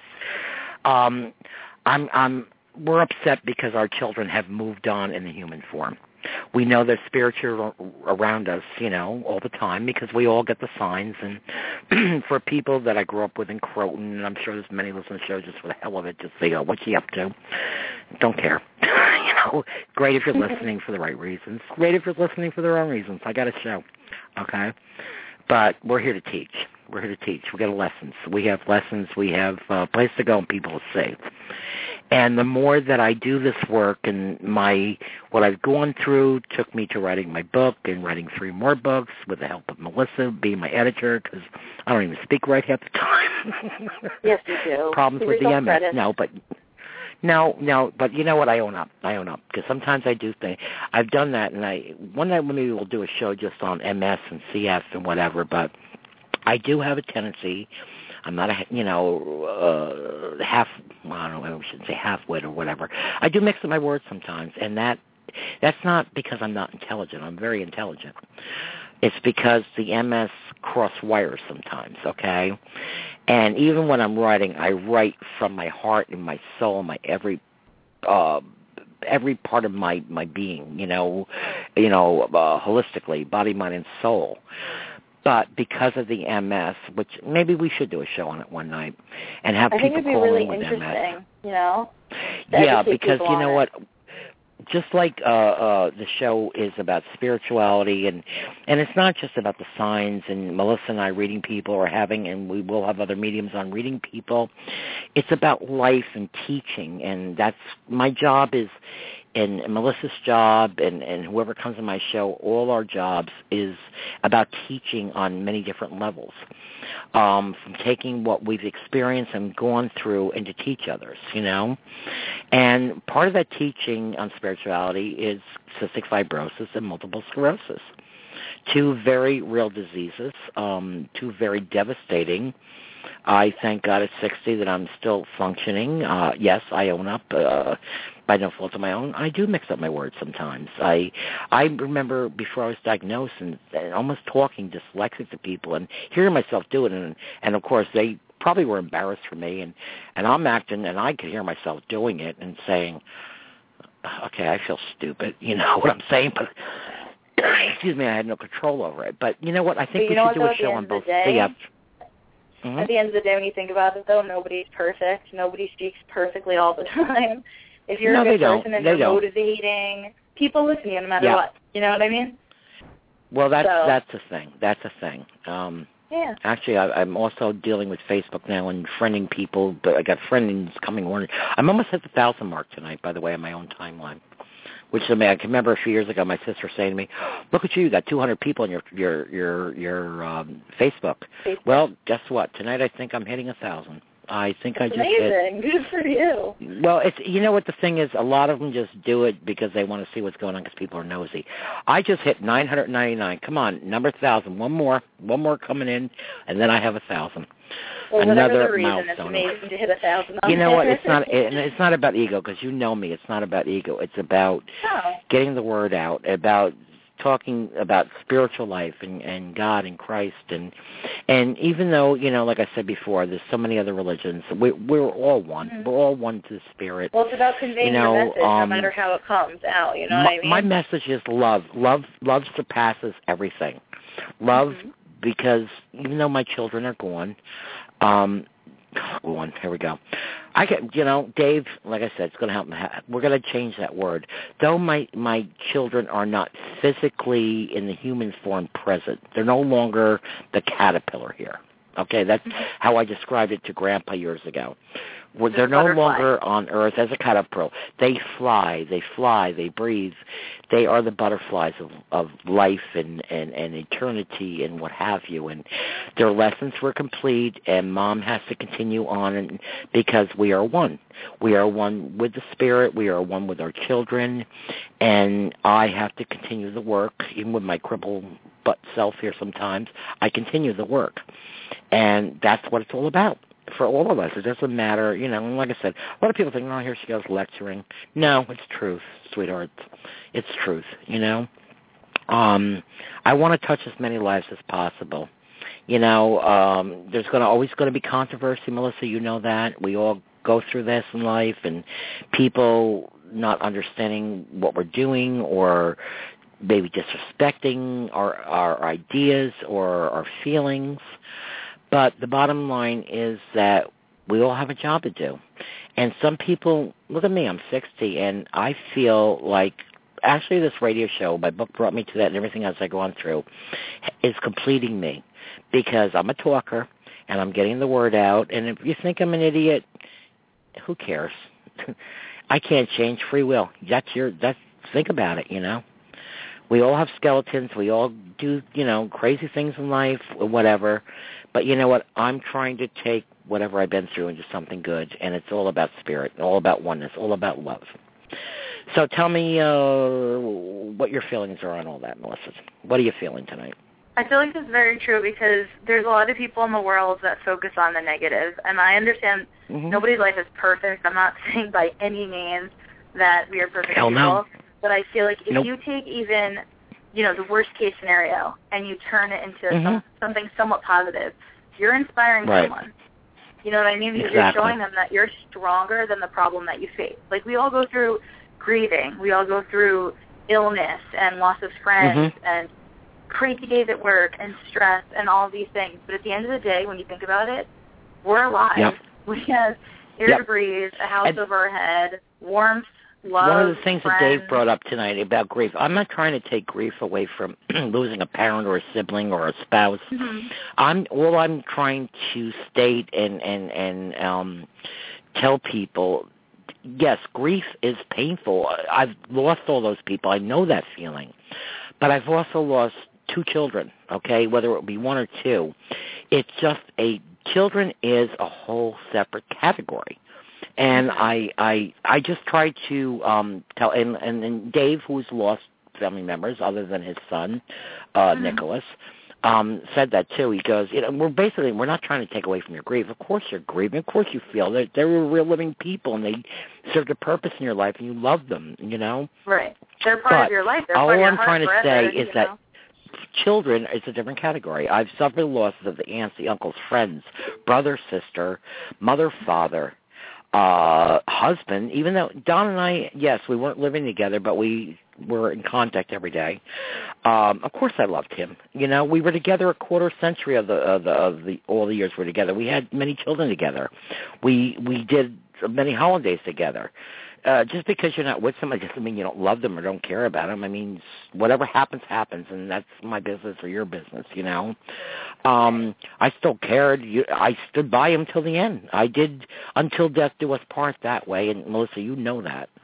And most of the family that I was taking care of him and taking care of Mark all at the same time, So I still felt the loss of my husband. Of many years, and the years of memories and what have you. And yes, and all grief hurts, and we're all going to lose somebody, and we're all going to go there someday. We're going there too, and people are going to be grieving for us. But what I'm trying to tell people too, and be spokesperson for other people that have lost children, the grief of children is really just different. That's the bottom line. So go ahead. Tell me what your feelings are. I was also going to say, I think another important thing that you've done with your life is to write the story of your children, of losing your children, because I feel like everyone has a story to tell, and it helps with the grieving parents to have a book out there to say, this is how she dealt with it. Maybe some of the advice that you're giving to that grieving parent can help them. And I feel like it's almost like a therapy. Like, You're assisting somebody who might be so brokenhearted and not know what to do, and they read your book and they feel like, you know what? I could be friends with her. She's gone through what I've gone through. Exactly. And I feel like it's really important to convey that message. I do too. Yeah, well, that's one I of the things definitely I agree said. with that. Mm-hmm. When my daughter died Mother's Day 2002, there was no Facebook. There was probably Yahoo and whatever. I don't even think I had a computer at that point, to be honest with you. Well, yeah, I did. That's another story. But I didn't go on the chats and all that crap, and date hotlines and whatever. You know what I did? I drank and I went to bar rooms. And I vented, and people, well, here she comes, and I've talked about it before. Yeah, well, I didn't know what to do with myself. I wasn't going to take medications. And believe me, the doctors were throwing everything at me. I don't take pills. I'm not a pill popper. Okay? I drank, and I didn't know. I needed to vent. Facebook saved my life, A lot of people, like, oh, God. Well, you know what? Like I said before, get off it. If you don't want to hear it, get off it. It's reality. If that saves my sanity and in turn of keeping me whole, and I can help another parent or another person going through grief or whatever, so be it, Well, I feel like one of the best things about Facebook... Oh, I'm sorry. Mm-hmm.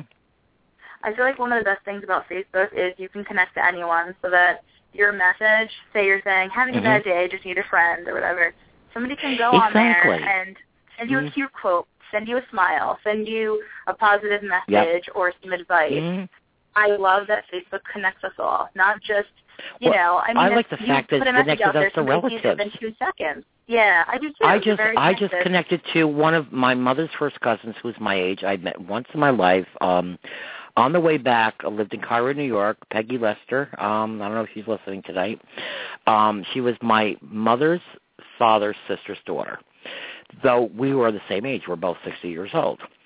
She is now, as of this week, she did that DNA thing and informed me of all our other backgrounds, which I'll talk to you about it personally, Melissa. It was amazing, and it's like the social, not just a social, but it's just such a spiritual thing sometimes. Sometimes my ex-boyfriend's like, hey, Facebook's evil. Whatever, it can be, because you got, like anything else in life, friends or acquaintances that are just gossip mongers, or whatever you want to call them. People just thrive on the gossip and the tragedy and whatever, just because they have no life and they just want to be nosy, But then you have other people that are alone, and like I was. I mean, though I had 3 other living children after my daughter died and whatever, I was searching. I was dealing with feelings I didn't know how, because just like being a parent, the babies come into this world. There's no real book on that. There's Dr. Spock, but there's no real book on, especially when at 3 years old, like Meg got diagnosed with cystic fibrosis that most doctors didn't know about. I didn't know how to deal with it. I took nursing. I went to Vassar, for nursing. We didn't get taught on genetics, I worked in home care for 25 years. I did my own business. Knew nothing about it, But so now you have this where we can talk about cystic fibrosis. We can talk about MS.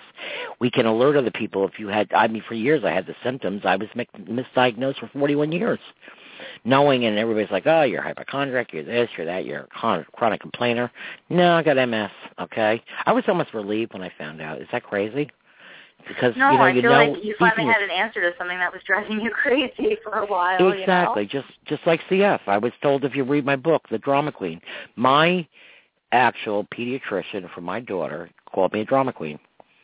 And if you go read my book, it's $3 on Kindle. Get the Kindle version. Actually, I make more on Kindle than I do on my books because they're making it. But it ain't a hell of a lot, believe me. But anyhow, it's not even about the money, which I talked to Liz about, who's going to be on my show Tuesday night. Yeah, we're not rich people. Just because I have a TV show and a best-selling book, trust me, we ain't making a whole hell of a lot of money. Okay, it's not about the money. It's about getting the word out, helping other people. Because, when everything's said and done and we're buried, and what is your epitaph going to read? Oh, she has a nice car, she had a nice house. That's your epitaph. So what? Once you're done here. It's what you contribute to life to bring you to the love of God and love in general. It's what's important. It's not what's the best shoes you have and I watch like Entertainment Tonight, and it's like, and they're all the phonies, coming on with their fancy dresses and the poses and whatever. Get the hell out of here. You know what I'm saying? It's about your heart, your soul, your spirit, and love, It's not about what you put on your back or on your feet or whatever. As long as you're warm and you go, yeah, we all want to look nice. It's part of being human. But that's not what's most important. Because, you know what, when we're going from here, it ain't going to matter. Okay? That's my word of the night. It's what we did on matter. Earth that matters. It's how we treated people, how we were as a person, the things we contributed to society. Yeah. Mm-hmm. Yep. Well, I'm going to play one more song, and then we'll talk a little bit more. How's that? Does that sound good to you? Sounds great to me. I'm thankful that Ron called in tonight. It was cool, kind of cool. Actually, right after he had his, like we talked about, I was surprised Ron called. It was a nice surprise. And I'm going to personally deliver him a book. He hasn't read it yet. But, he's going to love it. I know.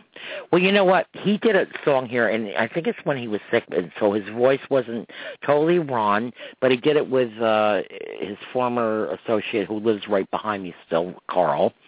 And it's called Mustang Sally and Midnight Hour, a melody. And it kind of caught my eye because my mother's name was Sarah, but Dad always called her Sally. So this is tribute to Melissa's grandmother, my mother, Melissa's look-alike. Melissa looks exactly like my mother. It's eerie, okay, but nice, okay? So I'm going to play this song, and then we'll talk a little bit more and then wrap up the show and talk about Tuesday's show, okay? You there, Melissa? Oh, I'm there, sorry. Okay. Stop your texting. I know you with that texting. Okay. No, hold on a texting, second. I swear. The noise just kidding. went out of my phone. I promise. No, it's okay, sweetie. Okay, hold on. I'm going to play it now. Okay, hold on. Okay, this is to you, Grandma. Okay, it's from Melissa and me. There you go. Thank you, Ron.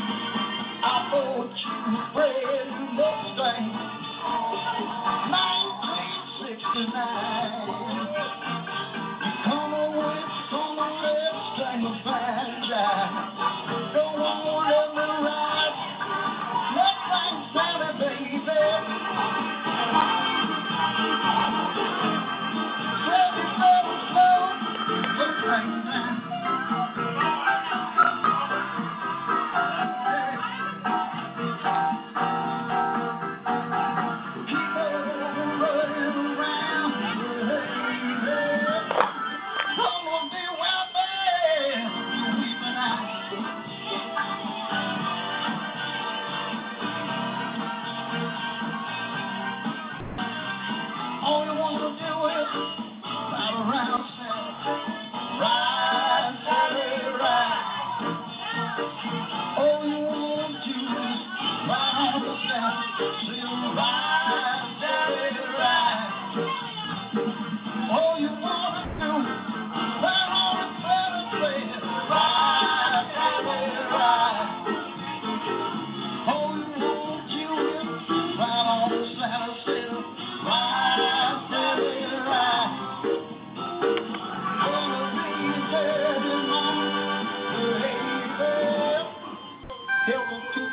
last face on the ground.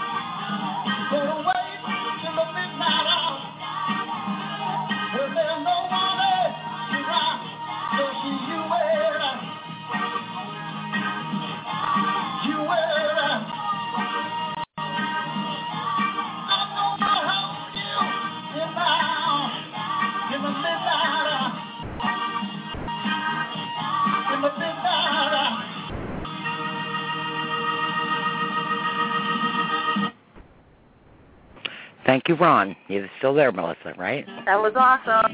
Yeah, it was really good. Yeah. Well, it's beyond unplugged. Unplugged means usually acoustic and what have you, but like I said, I played Nicholas' song today, playing at a club, and it's not your average jukebox music, which you can buy the music, you know. And you had the background of people having a good time and what have you. So it's the uncensored version.